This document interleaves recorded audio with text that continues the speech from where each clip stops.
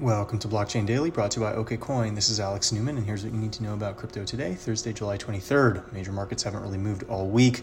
Bitcoin Core basically flat at 91.55, Ethereum the same at 233, Bitcoin Cash, ABC at 222, and XRP also flat at 19 cents. In the U.S., major news of the day, pro basketball player Spencer Dinwiddie has a disappointing response to the offering of the tokenized shares of his $34 million contract with the Brooklyn Nets.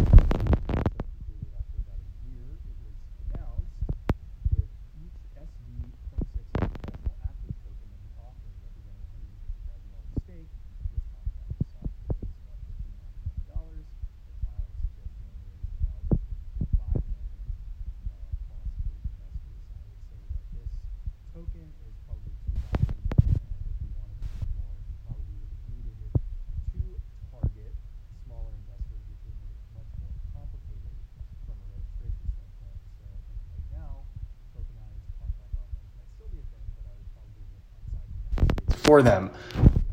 Rolls the weekend, so until Monday.